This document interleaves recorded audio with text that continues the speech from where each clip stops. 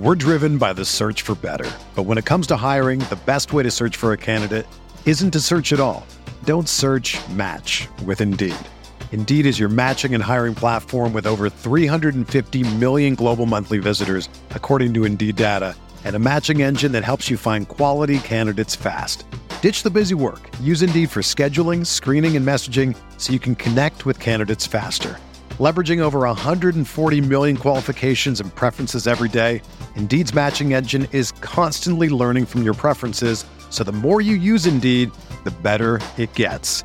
Join more than 3.5 million businesses worldwide that use Indeed to hire great talent fast. And listeners of this show will get a $75 sponsored job credit to get your jobs more visibility at Indeed.com/Blue Wire. Just go to Indeed.com/Blue Wire right now and support our show by saying that you heard about Indeed on this podcast. That's Indeed.com/Blue Wire. Terms and conditions apply. Need to hire? You need Indeed. Whether you're a world-class athlete or a podcaster like me, we all understand the importance of mental and physical well-being and proper recovery for top-notch performance. That's why I'm excited that Unified Healing is sponsoring this podcast. Unified Healing is a new and super innovative global network of wellness centers powered by Energy Enhancement System, or EE System. If you haven't heard of the EE System, you'll want to listen up. This technology promotes wellness, deep relaxation, purification, and rejuvenation. At hundreds of locations across the globe, access to a center is easy and affordable. Interested in experiencing the EE System technology for yourself? Go to unifiedhealing.com/Blue Wire to learn more and find a center near you. That's UNIFYDhealing.com/Blue Wire. No material or testimonials on the Unified Healing website are intended to be viewed as medical advice or a substitute for professional medical advice, diagnosis, or treatment. Always seek the advice of your physician or other qualified healthcare provider with any questions you may have regarding a medical condition or treatment and before undertaking a new healthcare regimen, including EE System. Good morning, Grinders. Welcome to the DFS pregame show here on Roto Grinders. I'm Jordan Cooper, a.k.a. Blenderhead, Blender HD, if you want to follow me on Twitter. And it's Monday, and you know what we do on Mondays? We bring in James McCool. It's Mondays with McCool. James McCool, co-author with me on the Theory of Daily Fantasy Sports. It's a 15-hour audio DFS masterclass you could pick up at theoryofdfs.com. And no, the cat is not also a co-author, but he's coming around. He's going around over there. We got the people in the YouTube chat. Give me those thumbs ups on your way in the door. Infamous Talk, Suki Singh, DW Lane, Kickstart, Daniel Hutchins, Matt Meir. Good morning. Good morning, James. Good morning to you.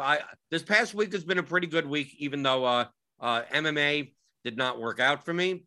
I'm rarely going to have a good MMA slate where the two 55% owned fighters put up 150 points, and that the optimal also has two 30+% owned guys on top of that.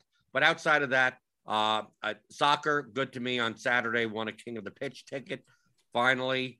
So I could say, James, I could say that I'm now a 6-time DraftKings King of the Pitch finalist. That's incredible. You've been to 6 live finals? Well, no, it's not a live final. I know it's right. It's a big contest. Hey, but in the 5 years that I've been part of it, I came in second and third. That's pretty good. 1 year, third another year. I'm gonna go for first this year when it has the biggest prize pool. I think that this one is going to be 100,000 at first. Wow. The previous ones were either 30 or 50. They're doing a 200-man King of the Pitch. It usually is 100-man. King of the Pitch, but finally, because I don't play soccer as much as I used to, so I just play pretty much the main Premier League slate. So I haven't had that many opportunities to qualify to begin with. Mm-hmm. So and I'm perfectly fine. Like I don't need more than one ticket, but I'll typically by the end, by like the last like 20 or 30 spots, like I think there's like a 3 max. Like the amount of tickets that you could win. And since the soccer lobby is quite small, a lot of times by the end, like all the sharp players kind of have like 3 tickets already. Yeah. So a lot of times it's a 22-man qualifier for like $165. And then a lot of times it ends with like 14 of 22 filled. like stuff like that. Like I'm much more likely to do that. I mean, I say that every year, but like last year, like I won like 2 tickets on like literally the first slate it was available, and then just didn't bother for the rest of the time. But yeah, so that my week's been good. Basketball had a great last week on Monday or Tuesday. My cash lineup would have finished like 3rd in the large field GPP, but I threw it into a couple of small field stuff, so I made like $5,000 on that day. So this past week has been good to me, other than MMA on Saturday, where when all the chalk wins, like I ain't gonna it's not gonna happen. Yeah, you can't do anything about it. I mean, this week's been pretty good for models too over at Pater. Plenty of League of Legends winners. I mean, League of Legends has been absolutely on fire over the last probably 2 weeks or something like that. It's been really, really good. And then basketball has been really, really strong since the All-Star break. Averaging, so I usually average somewhere around a difference of 6.5 points between projection and actual. That's what I aim for. How do you judge the accuracy of your model? I mean, I'm assuming some type of R squared calculation. I mean, you say 6.5 points. Like, what does that mean? I just pull the median between the difference between the actual and the projected point. The actual of what? Of every player? Yeah, of every player that I projected. So if hold on. So what you would add up all of them and then add up the actual and then just do some product. Yeah. Yeah, but then just run that as an average. That doesn't seem like the right way to do it. It's super basic. I will run R squareds afterwards. It's just like as a daily thing, looking back and looking through the models, because I post it every day on Twitter. I just like to go. Teams, but let's say you have one. Okay, so a team. Let's say you go by a team, and the team scores a total of 300 fantasy points. Mm-hmm. You project one guy for 40 and another guy for 20. But it ends up being that the guy that had 20. No, it's on the individual player level. It's on the individual player level. Okay, so an average of 6. Yeah. Okay, I thought it was like 6. You added them all up and then add them, and it's like, look, it's a 6.5 point difference. It's like, well, there's only so much production in a basketball game, right? Yeah, that's what I said. Individual player projection versus individual player actual. So okay, so the average discrepancy was 6.5. Yeah. And that's what I aim for, is about 6.5 points. But you don't have like an R, like you aim for like 0.78, like something, whatever. I do that during the off season, just like when I'm looking for just like very basic looking at how did the slate go. I just want to see how close I was to projecting what actually happened. Okay. I would like to see, obviously, that more of the players in the top 20 of the models end up exceeding their projection, because since I'm leveling it against tournament value, I'm not leveling it most of the time against projection. I want guys who have higher percent chance of hitting tournament value to end up actually exceeding tournament value, right? And then I want the guys who are below what I consider to be like an acceptable threshold.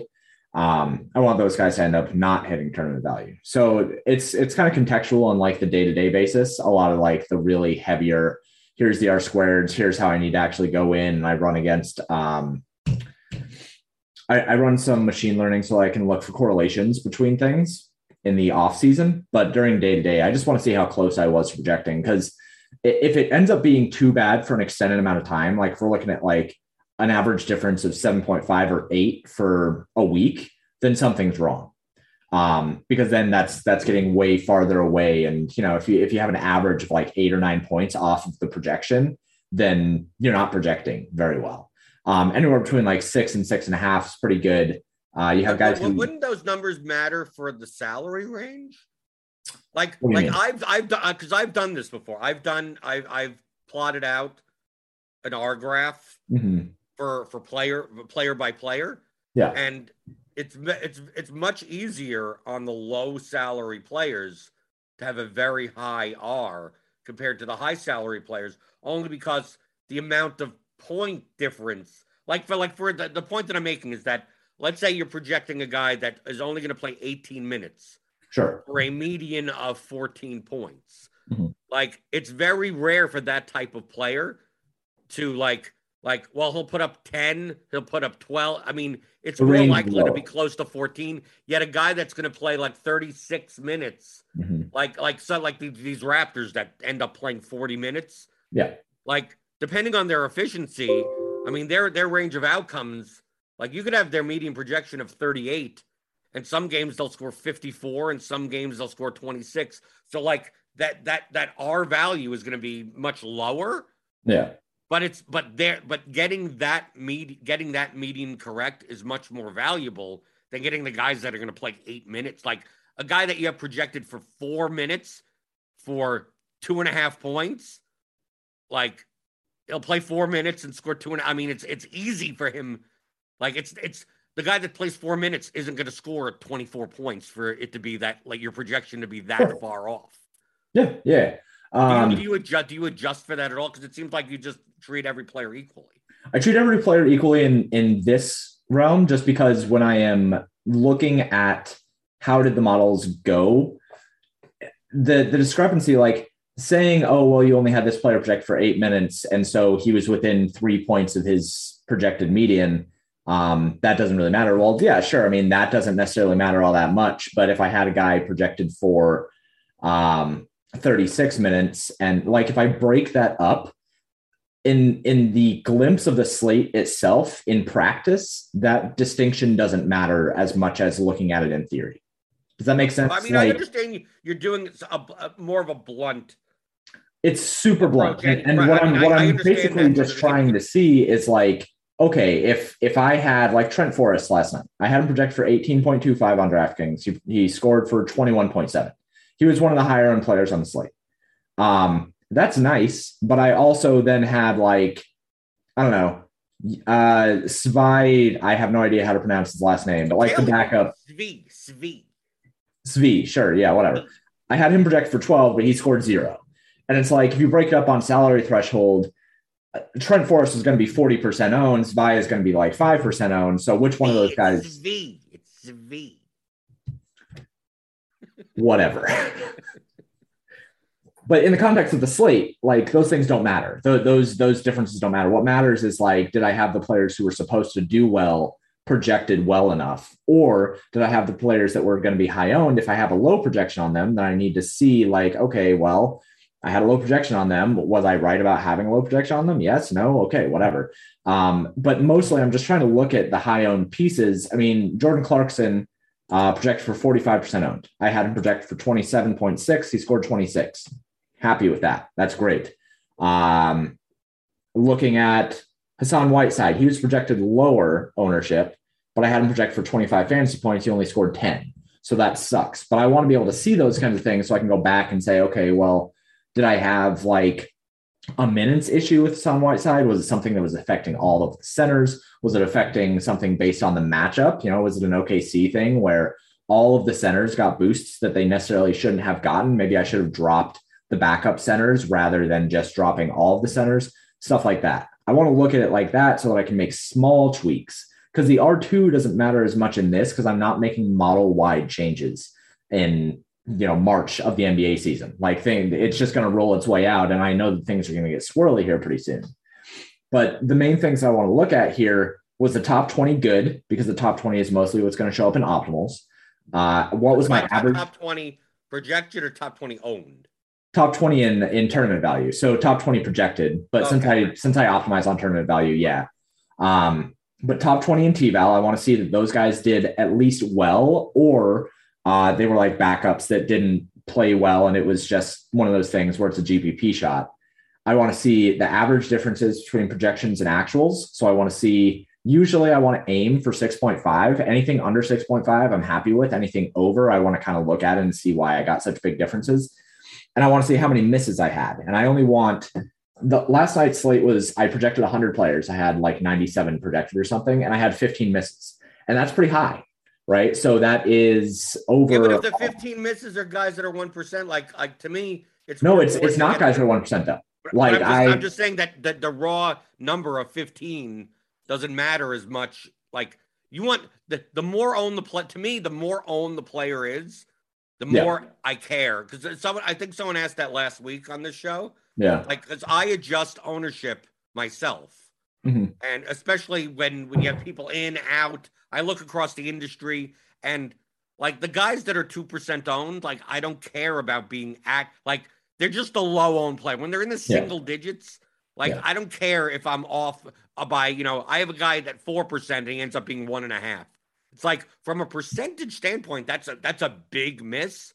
But from that, does it matter that much for the slate? Right. I don't care. But if I have a guy that I think is going to be 38% owned and he ends up coming in at 56% owned, like that's a big, like I need to get those things more right than care about the 1% owned guy. Like it's, this guy's a good play at 1%, a bad play at 3%. Like I'm never at those margins that it's going to matter, but I need to know the difference between, like, if I project someone at 32% ownership and they come in at 12, that means I have lineups that are completely messed up from a leverage standpoint because of it. So like I can understand, like to me, that's what I focus on. I almost gear it more towards ownership. Like, can I get the top 40 players in ownership their projection, and then separating the minutes from the median? Like I don't think, like, I don't know about you. I don't think weighing a model based on actual versus median is the best way to judge it. I think you need to split it out two ways. I think you need to, number one, the accuracy of the minutes projection to the actual minutes.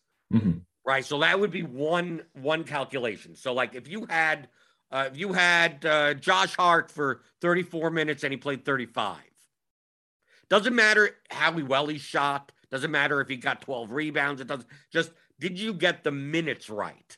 Yeah. And then having that like R squared. And then the other one would be comparing the median to the your model if you put in the actual minutes.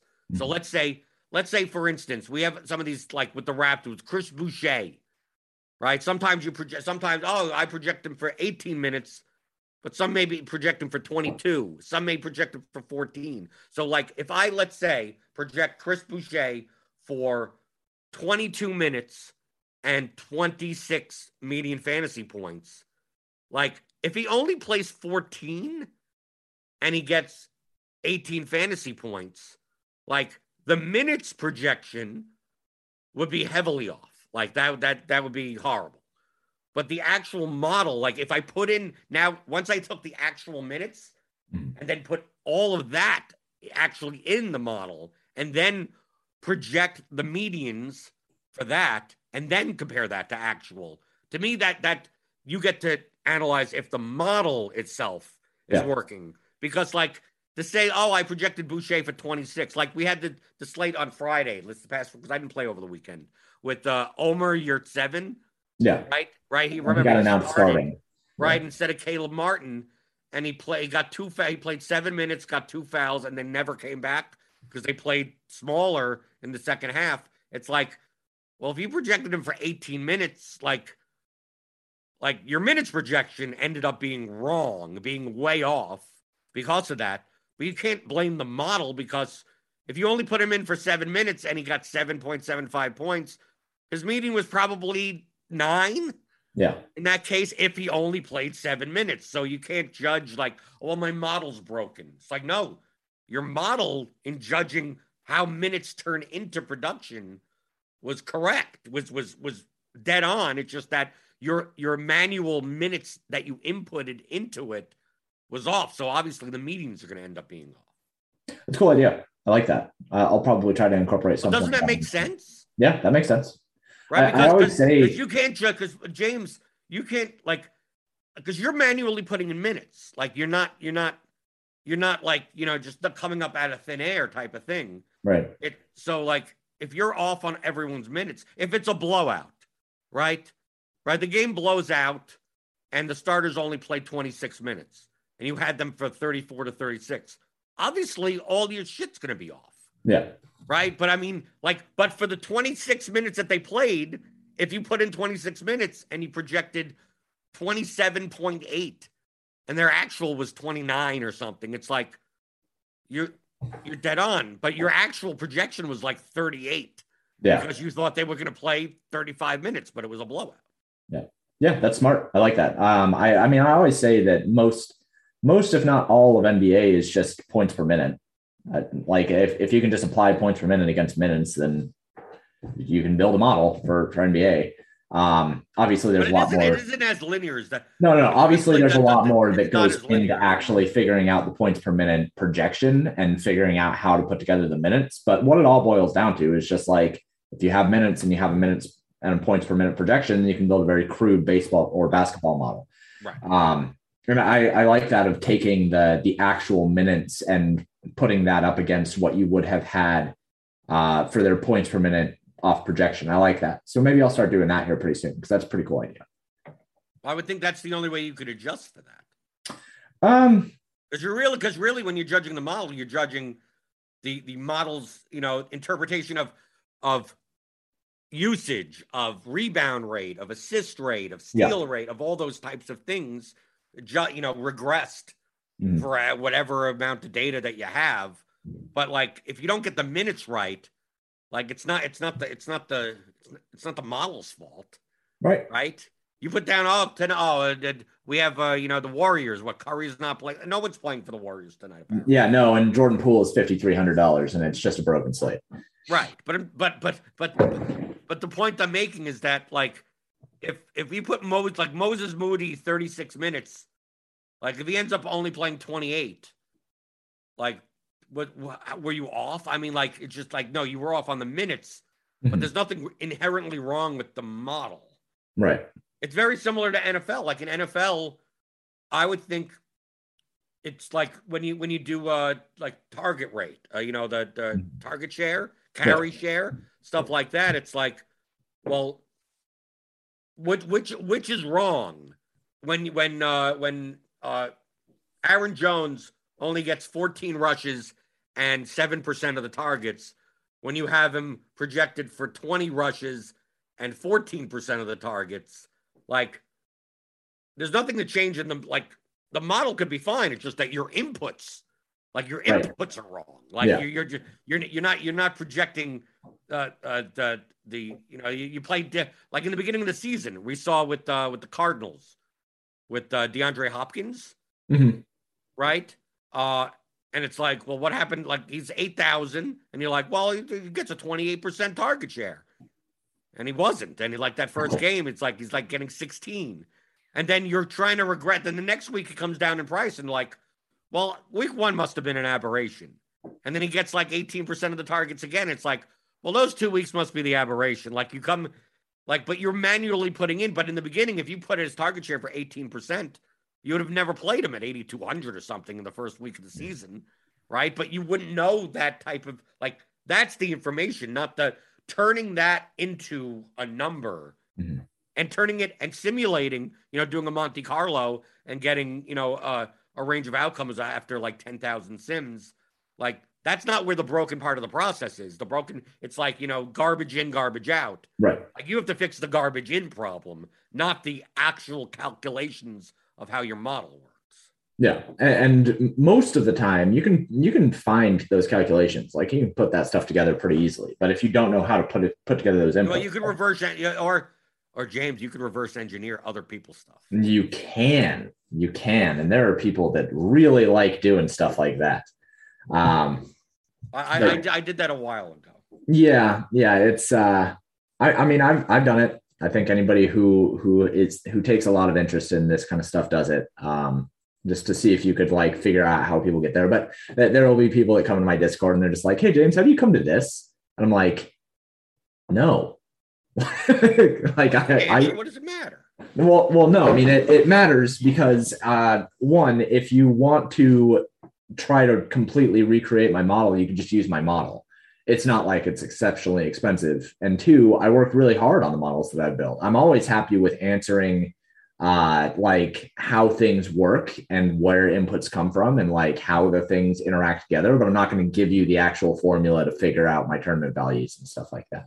I think NBA is the simple. I mean, to me, I don't think it's even worth doing in NBA. What do you mean? like reverse engineering. Oh yeah, no, I don't think so. Everything is too close. It's like there shouldn't be two models in NBA that are that dramatically different from a calculation standpoint. You may be putting in different minutes or different defensive stuff, because that's where my models start to differ. It's just in defense matchups. Yeah, but I don't think they matter as much as people think they do. Sure. I think that defensive stuff matters if you're approaching it from a more conceptual standpoint in NBA. Not like I think that saying this player is good on defense, so you have to avoid this player. Like people used to avoid playing somebody who was going to be matched up with Jimmy Butler, right? Right, but none of that. That was silly. That was silly that people. I'm not saying it doesn't matter, but it's more of team defensive efficiency, and I think that offensive efficiency like that, not like position by position stuff. The way that I like to look at it is based on like players that are going to be playing wing, or players that are going to be playing point, or players that are going to be playing in the paint, and breaking it up kind of based on that, because there are teams that are a lot tougher in the paint. Like you can't play Ja Morant against teams that have really, really good paint defenders, because that's all he does. Take a look at the Bucks. I mean, to me, the Bucks are like Bucks will allow you to shoot as many threes as you want. Yeah. But if you try to drive the lane, you're dead. The Cavs too. I mean, the Cavaliers are a gigantic team, and they're just filled with big, meaty boys. And like, you can't drive the lane on them. You just can't. You have to beat them through your guards. So things like that, I think that matters. But they make only a difference. Like if you adjust for that, they make a difference in like maybe 2 or 3 points on your median. It makes a difference on percentages against baseline rates for me. So I actually apply it to different baseline rates. Say that like the Cavs, I don't know, just take that example. Maybe they allow. What are you doing, like plus or minus league average or something? Yeah. I go against league average, and I go against. So I regress against league average so that I can figure out what the boost is going to be applied based on the baseline rate of the player they're going to be facing. So like the Cavs might allow a 20% boost in 3-point shooting efficiency, which doesn't mean that a player goes from a 30% to a 50%. It means they go from a 30% to like 32, 36, whatever.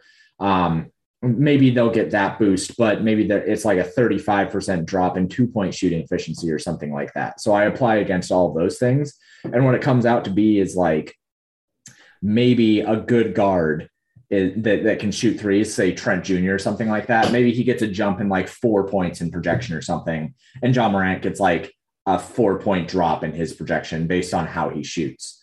I think that stuff matters in NBA. And actually, I think that probably is the one that matters like in terms of sports. I think NBA has the largest effect on projection in terms of defensive stats. That's my stance on it. I don't think that NFL, I hardly ever affect it based on NFL. Obviously in baseball, like if you want to say that pitchers are defense, then obviously that is the largest impact of any sport. But if you want to treat it as like the sports where it's a team against another team, I almost never do anything for defensive stuff outside of like NBA and League of Legends. Those are the only sports I really care about. Well, one of the, I think in another sport that I've learned through the bat, through Cardi's system, is that weather.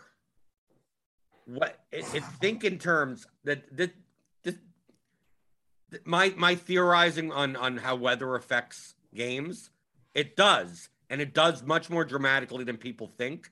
Because if you notice, every season in baseball, the bat takes the weather into account more than any other model in the industry.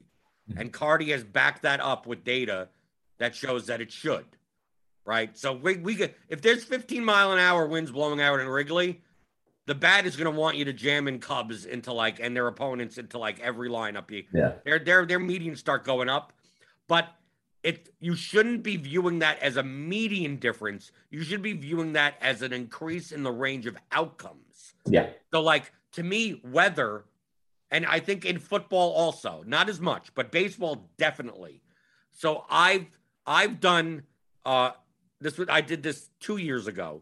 The effect of wind, not heat though, Just win, because I'm doing it bluntly. Remember, I'm not like a data scraping whiz or anything. Yeah. I just went through an entire season of every game that had at least 15-mile-an-hour wind blowing out. Yeah. That way, even like from like Roth's weather report. Like I'm not even going by historical weather. Just any game that was like increased to bats, and the medians were higher, but the range of it's only like the distribution of the players went from more normal to more bimodal. So like it's not, so the medians look the same, but in fact that you're not going to get that outcome that often. So what ends up happening, we see this with Coors, right? Because of the stadium effect. This too, that Coors Field, in these types of things increase variance. They don't increase projection. Like if you obviously the medians get higher because the range of outcomes is wider, but we see in baseball, right, James? We have a Wrigley win game, right? And the game is 3-1. And you go, like, dude, the total was 12 because the wind was blowing out. It's like, yeah, but you still need to hit the ball in the air, right? You still need to get the right launch angle. You don't need to get as much of the launch angle.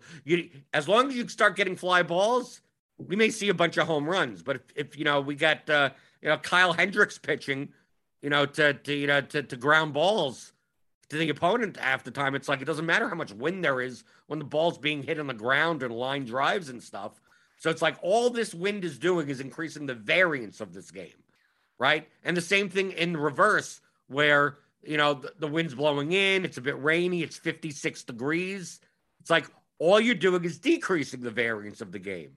But it's not a matter of this game is better.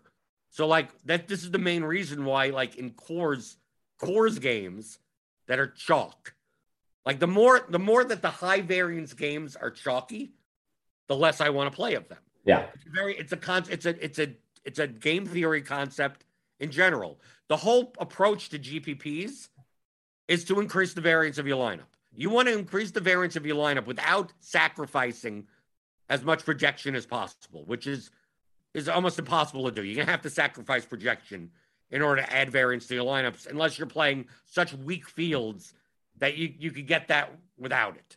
So like and then ownership, the more that a player is owned, the more that's reducing variance in your lineup because of the relative value difference, right? When there's a 50% owned guy and you play them, you're not adding that much variance to your lineup because half the field is getting the same points anyway. Right. So like in baseball, when you have a 20% owned stack or a team because of the Wrigley Wind or Coors Field or the Orioles or just the Orioles, we could just say the Orioles. Yeah, there you go. Right. Or something like that. Like the more they're owned, even though this is a higher variance spot with the weather or the stadium effect, it's being completely mitigated by the ownership. So what I'm looking for is the high variance spots that are lower owned. And sometimes that's tough to find because the Wrigley Wind game, that gets owned. But there are certain times where it's a Coors Field game with two decent pitchers on a 14-game slate, and people are like, "Well, I'm gonna play the 98-degree game in Texas with with Jordan Lyles pitching, right?" And that becomes like the high-owned, the Braves, right? It's a launching pad. It's 94 degrees in Atlanta. And it's some garbage pitchers pitching, and next thing you know, Coors Field where it's Marquez versus Odorizzi, so some like two decent enough pitchers, and that goes under. Like that game becomes single digit owned. It's like no, but it's Coors Field, so it's still high variance, right? Just like the Wrigley Wind game. It a Wrigley Wind game with Justin Verlander pitching. Like people may avoid it because it's Justin Verlander. It's like, dude's a fly ball pitcher. Yeah. Like, dude, yeah, yes. Will Verlander give up? Will Verlander give up 12 runs? Probably not. But he could give up 4 home runs in this game, right? No, very easy because it's now in a high variance situation. So, like, I think the concept you could apply to other sports is that those types of things don't necessarily increase that distribution doesn't just get more normal and move, right? It's not like it's a normal distribution that is now moved up 5 points. Right. Or the fact of the median is moved up 5 points, but it dips over there. And now you got this big hump behind it and a big hump in front of it. So it's like you're more likely to get 4, like in baseball, 3 to 5 points or 18 to 20 points rather than 1 to 3 points or 12 to 16 points. That median is really, it doesn't really matter what that is. So comparing that versus the ownership versus, what obviously the size of the field of the GPP. I just wanted to highlight that if those types of effects, like you could model those, but I think that even if you're accurate on average over 1,000 game sample size or something, that the R square would look good, but the actual outcomes are going to be on one side.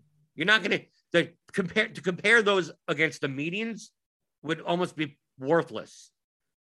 I would say worthless. Yeah.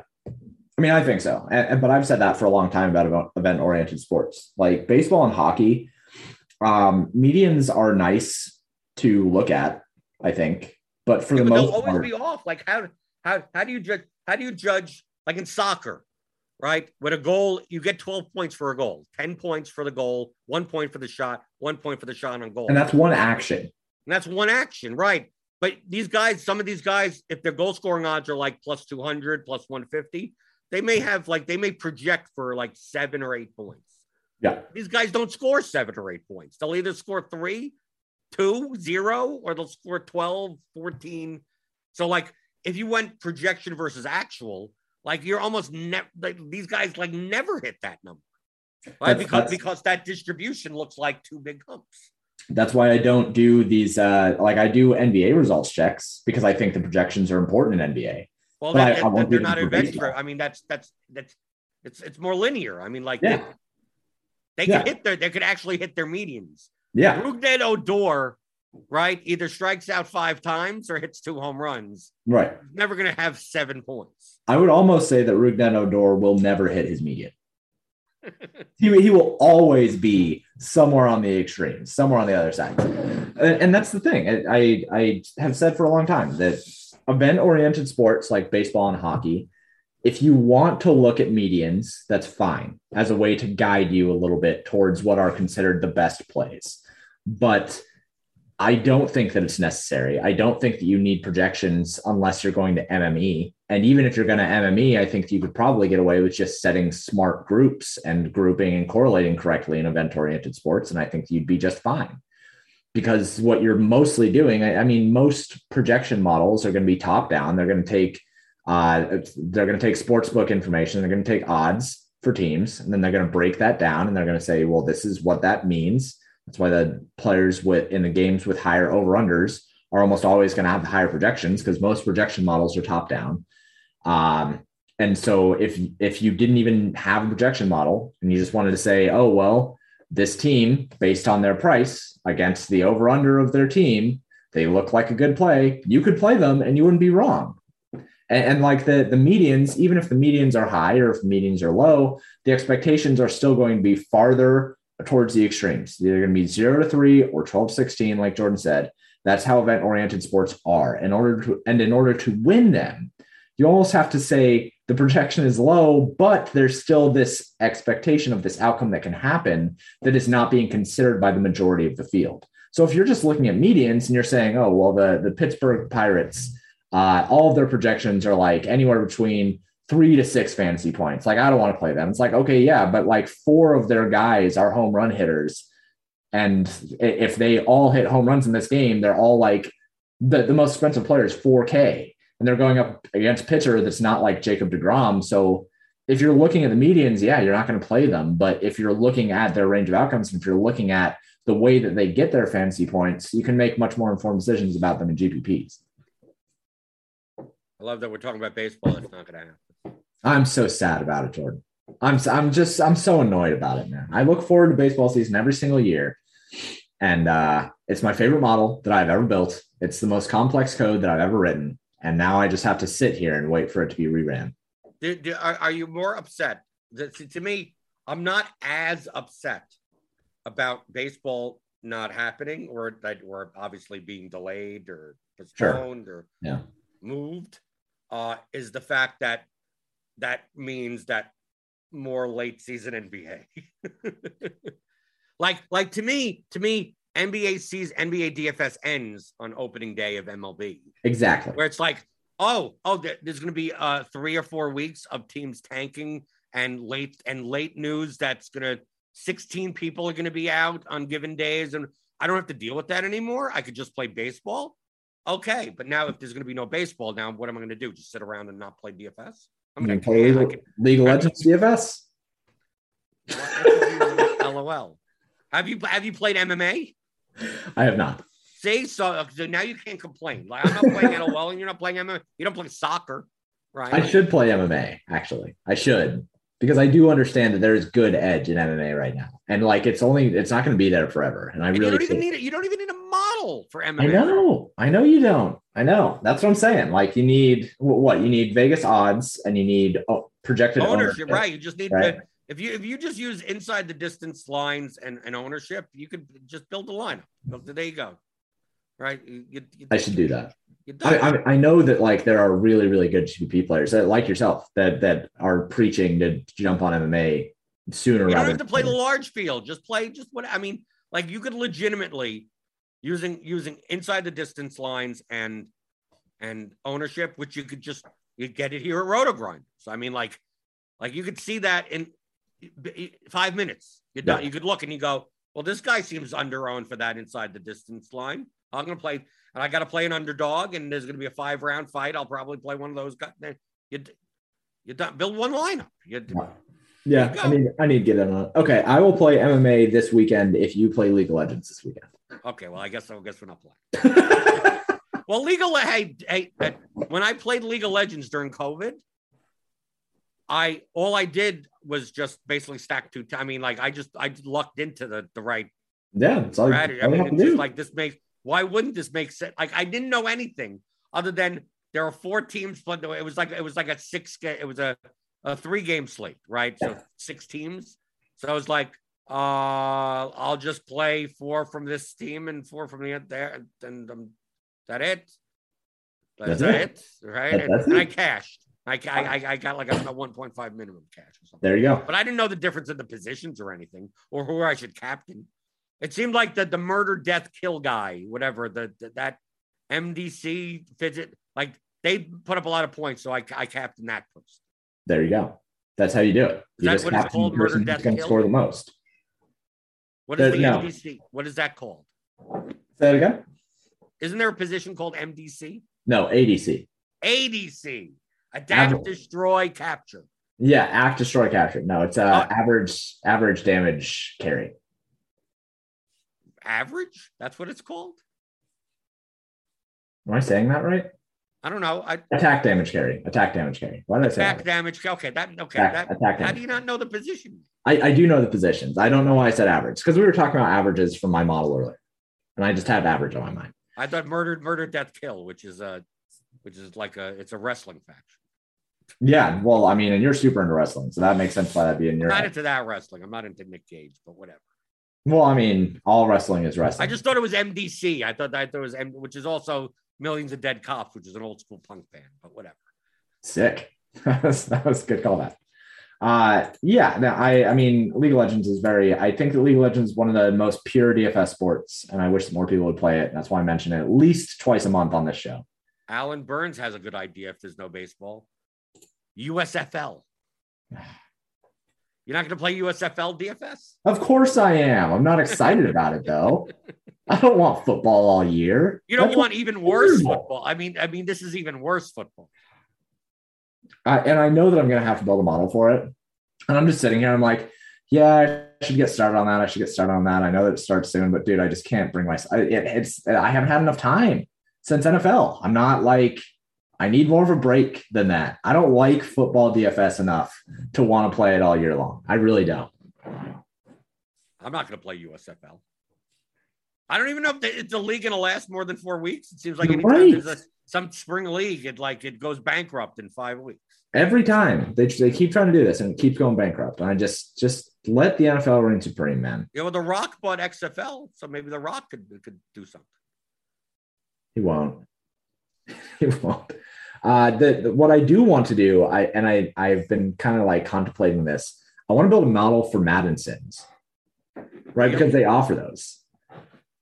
Yeah, but there's no money in Madden Sims. Well, but there's double ups. I mean, you could grind out. I think that if the model was easy enough to build, right? And I think that it is. I think there's a very, very easy way to build this model based on like the correlations that I've seen between fantasy points and I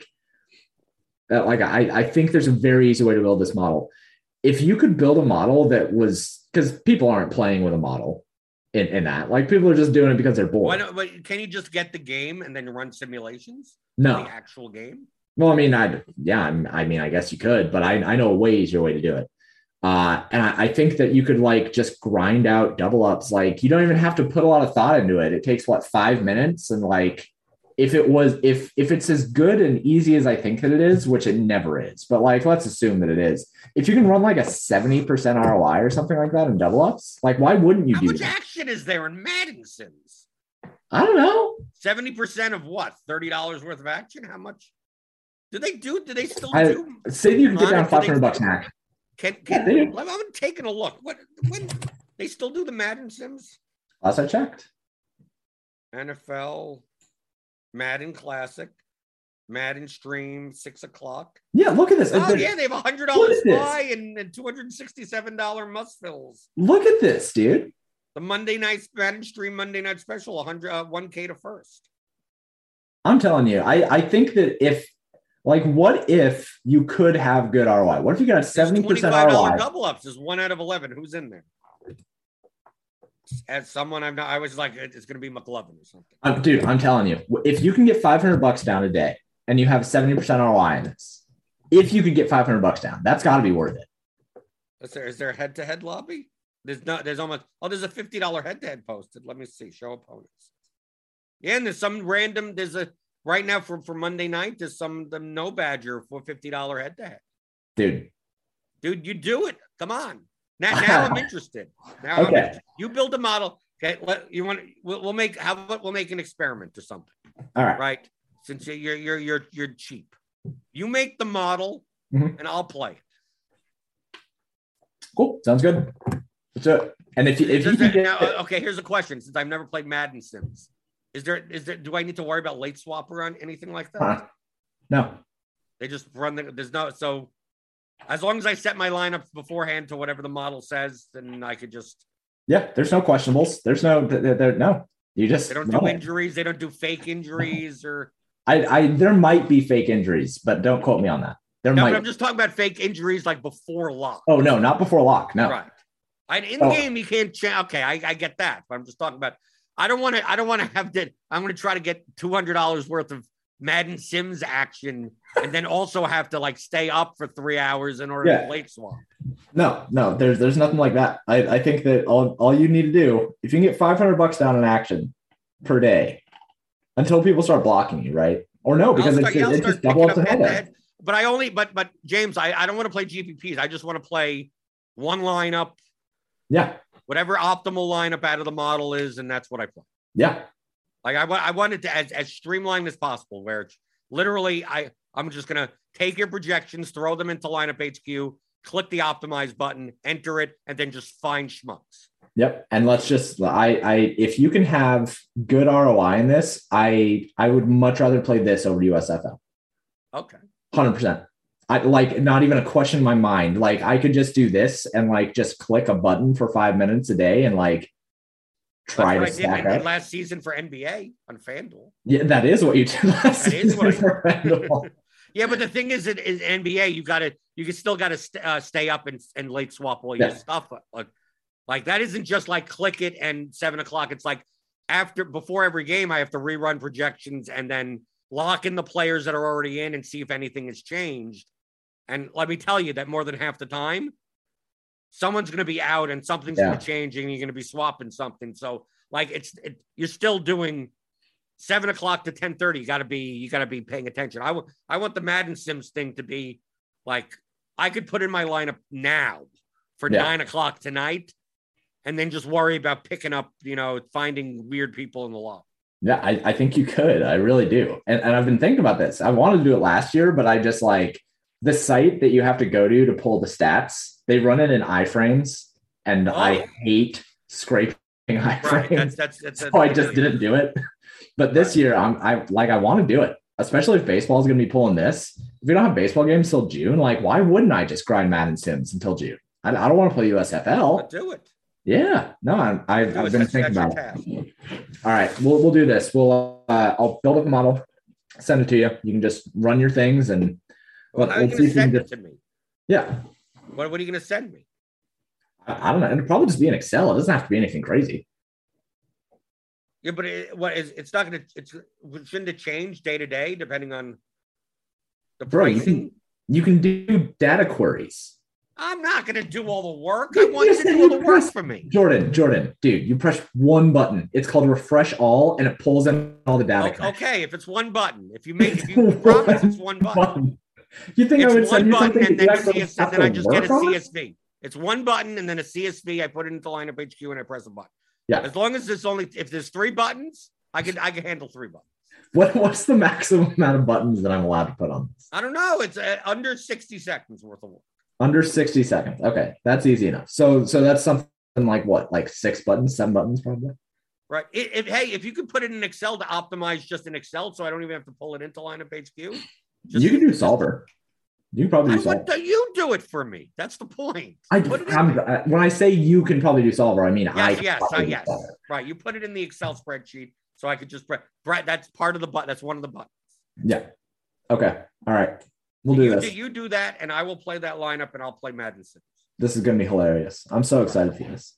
Right. I'm excited to probably. You know what's going to happen? I'm going to lose $2,000 doing this. You're going to get wiped by no back. There are going to be Madden Sim sharks out there that I'm going to be taking games from, and they're going to know all the bugs in the game, right? Whenever the Broncos are on the slate, you got to play the backup running back because the first running back always gets injured. They know that bug. Everyone knows that bug, but so I'm taking $1,000 head-to-heads over the people that know the bugs. In this Madden stream, 1060 winner take all, Bills fan is in it. So you do have to worry about that. I know Bills. Yeah. So he must know all the bugs. Who's in this 33? Okay, we've got Bills fan is in it, but he's the only. It looks like Bills fan and Mo Hendy have been in everything that I've looked in so far. Okay, well they know what they must know what they're doing. But those are the only guys that I'm seeing that are like. I saw a $50 head-to-head with a notepad. What's in this $10 duffel? Yeah, there's Bills fan again. Okay, so Bills fan grinds this. He's the competition here. I know him. So there must be some. If he's spending the time to do this, that there has to be some. He must only have 3 buttons also. Yeah, no, I guarantee he only has 3 buttons. Right. You give me 3 buttons and let's. I'll make a couple of bucks a day doing this. Who cares? 3-button model. Yep. Yeah, I mean, I don't have to. There's no weather conditions. There's no rain out. It's a video game. Right. So that's the thing. And I don't know, man. If you can make on average $200 a day doing this, no, I don't. How much action? You can't get that. No. I'm talking about can I make $20 or $30 a day? Okay, sure. Yeah, if you can make it on average 3 buttons for 60 seconds of work, not bad. If I can make $20 a day on 60 seconds worth of work, that's $1,200. I'm making $1,200 an hour. Yeah, pretty solid. Right, pretty solid. This is gonna be good. Excited for this. Gonna have to go against Bills fan and everything, but I'll do 3-mans as long as there's some schmuck in there. Ooh, are there 3-mans? Yeah, there gotta be, right? Oh yeah, there are 2 out of 3. Who's in this? Bills fan Mo Hendy. Yeah, it's probably the same 2 people. Yeah, it's gonna be the same 2 people. Right. Yeah, they're waiting for a schmuck. Yeah. Yep. They're waiting for a schmuck. They're waiting for me. They're waiting for me. And James's 3 buttons. Yeah, he's in everything. He's in every contest. So okay. So we're gonna try to ruin Bills fan. we're gonna make his offseason. I guarantee you, James, if we do this, I will get a DM from him. I guarantee you. I do talk to him on occasion. Yes, I'm in a Discord with him. I guarantee if I start showing up in the Madden Sims lobby, be like tough time, like I must be a real nit. Like, wow, you're going after the Madden Sims? Well, that is one of your main titles is Big Nit. So right, yeah. Hey, there's $20 a day there for 60 seconds and $3. If you could take 5 minutes a day and each one of those minutes made you $20, that's fantastic. That's great. Yeah. We need to find multiple sports where it just takes 60 seconds and you can make $20 a day. I mean, really, the time doesn't come into doing the lineup. The time comes into finding the opponents. Yeah, that's true. Really, that's what the time is, but I don't mind that time. Yeah. That's not too bad. Right. That's you're in the bathroom. You just you're on the crapper and you're like, oh, let me take a look. That's kind of what I do. Yeah. Oh my God. There's showdowns too. Right. We could do multiple slates, right? There's not just one. Showdowns. Is Bills fan in the showdown stuff also? He is. Yeah. He's everywhere in these. Yeah. It looks like Bills fan. There's somebody named X Dale Fish. I see him in quite a few of these. Let's see. Okay. There's a lot of we're gonna take them down. Yeah. We're gonna show them who's boss. There's a lot of satellites in here actually. But they must be Mustvilles. Oh yeah, they're Mustvilles. Yeah, for sure. Yeah. So I don't care. They can't overlay. Okay, well, we'll go on this adventure. Do you promise? Because remember, there's plenty of people watching and listening to this. Yeah, I have to be held accountable for this now. I have to actually. Yes, you have to be held accountable. Well, and that's the thing. That's why I needed to say it so that I could be accountable, so that I don't just look at the iframes like I did last year and say, I don't want to do this. But now I have to because now I'm accountable for it. Right. Okay. So Theory of Daily Fantasy Sports, 15-hour audio DFS masterclass, how to think like a professional DFS player. If you want more discussion like this, more a seminar format, the game theory of daily fantasy sports, go check that out. 15 hours of it. Theoryofdfs.com. And James, your stuff is at paydirtdfs.com. Yeah, paydirtdfs.com. You can find me paydirt_DFS on Twitter. Like I said, I counted up the other day, and I run 14 different models throughout the entire year. So anything that you could possibly need outside of the only two things I don't offer are MMA and soccer. Those are pretty much it. And I want to add MMA. So come get a subscription, come hang out, come join the Discord. Discord is free. Jordan joined it a week ago and hasn't said a single thing since he joined it, but I'm sure that we could get him to talk a little bit at some point. So I'm in tons of Discord. Just I only have it so if anyone mentions me. Yeah, you just lurk. I get it. You're a lurker. I don't even lurk. I don't even read. I just if anyone ever mentions me, I'm at least I'm in the cell. There. I will let people know that. Are you starting? I need to join the Madden Sims channel. Yeah, I'm gonna make one today. It's gonna be awesome. Make one. No, we don't want to give away the edge. Oh, that's true. Yeah. No, this needs to be another secret one. This needs to be the Cabal one. Oh, okay. Well, we've already. You know what's gonna end up happening? We're gonna start doing well in Madden Sims, and then all of a sudden it's gonna become. 3 years from now, it's Madden Sims Millie Makers. Yeah, and we will have started that. It's gonna be beautiful. Us and Bills fan, just start in the trend. Okay, give it a thumbs up, like, subscribe on your way out the door. We got Grant's live locks later today. I think they're now just start doing that on the Scores and Odds YouTube channel. That may not be on the Roto Grinders channel anymore. So check it out there. We got Grinders live later today with Dean and the crew. Crunch time for premium members, and then I'll see you guys tomorrow, as I'm always here answering your DFS strategy questions on the DFS pregame show on RotoGrinders.com.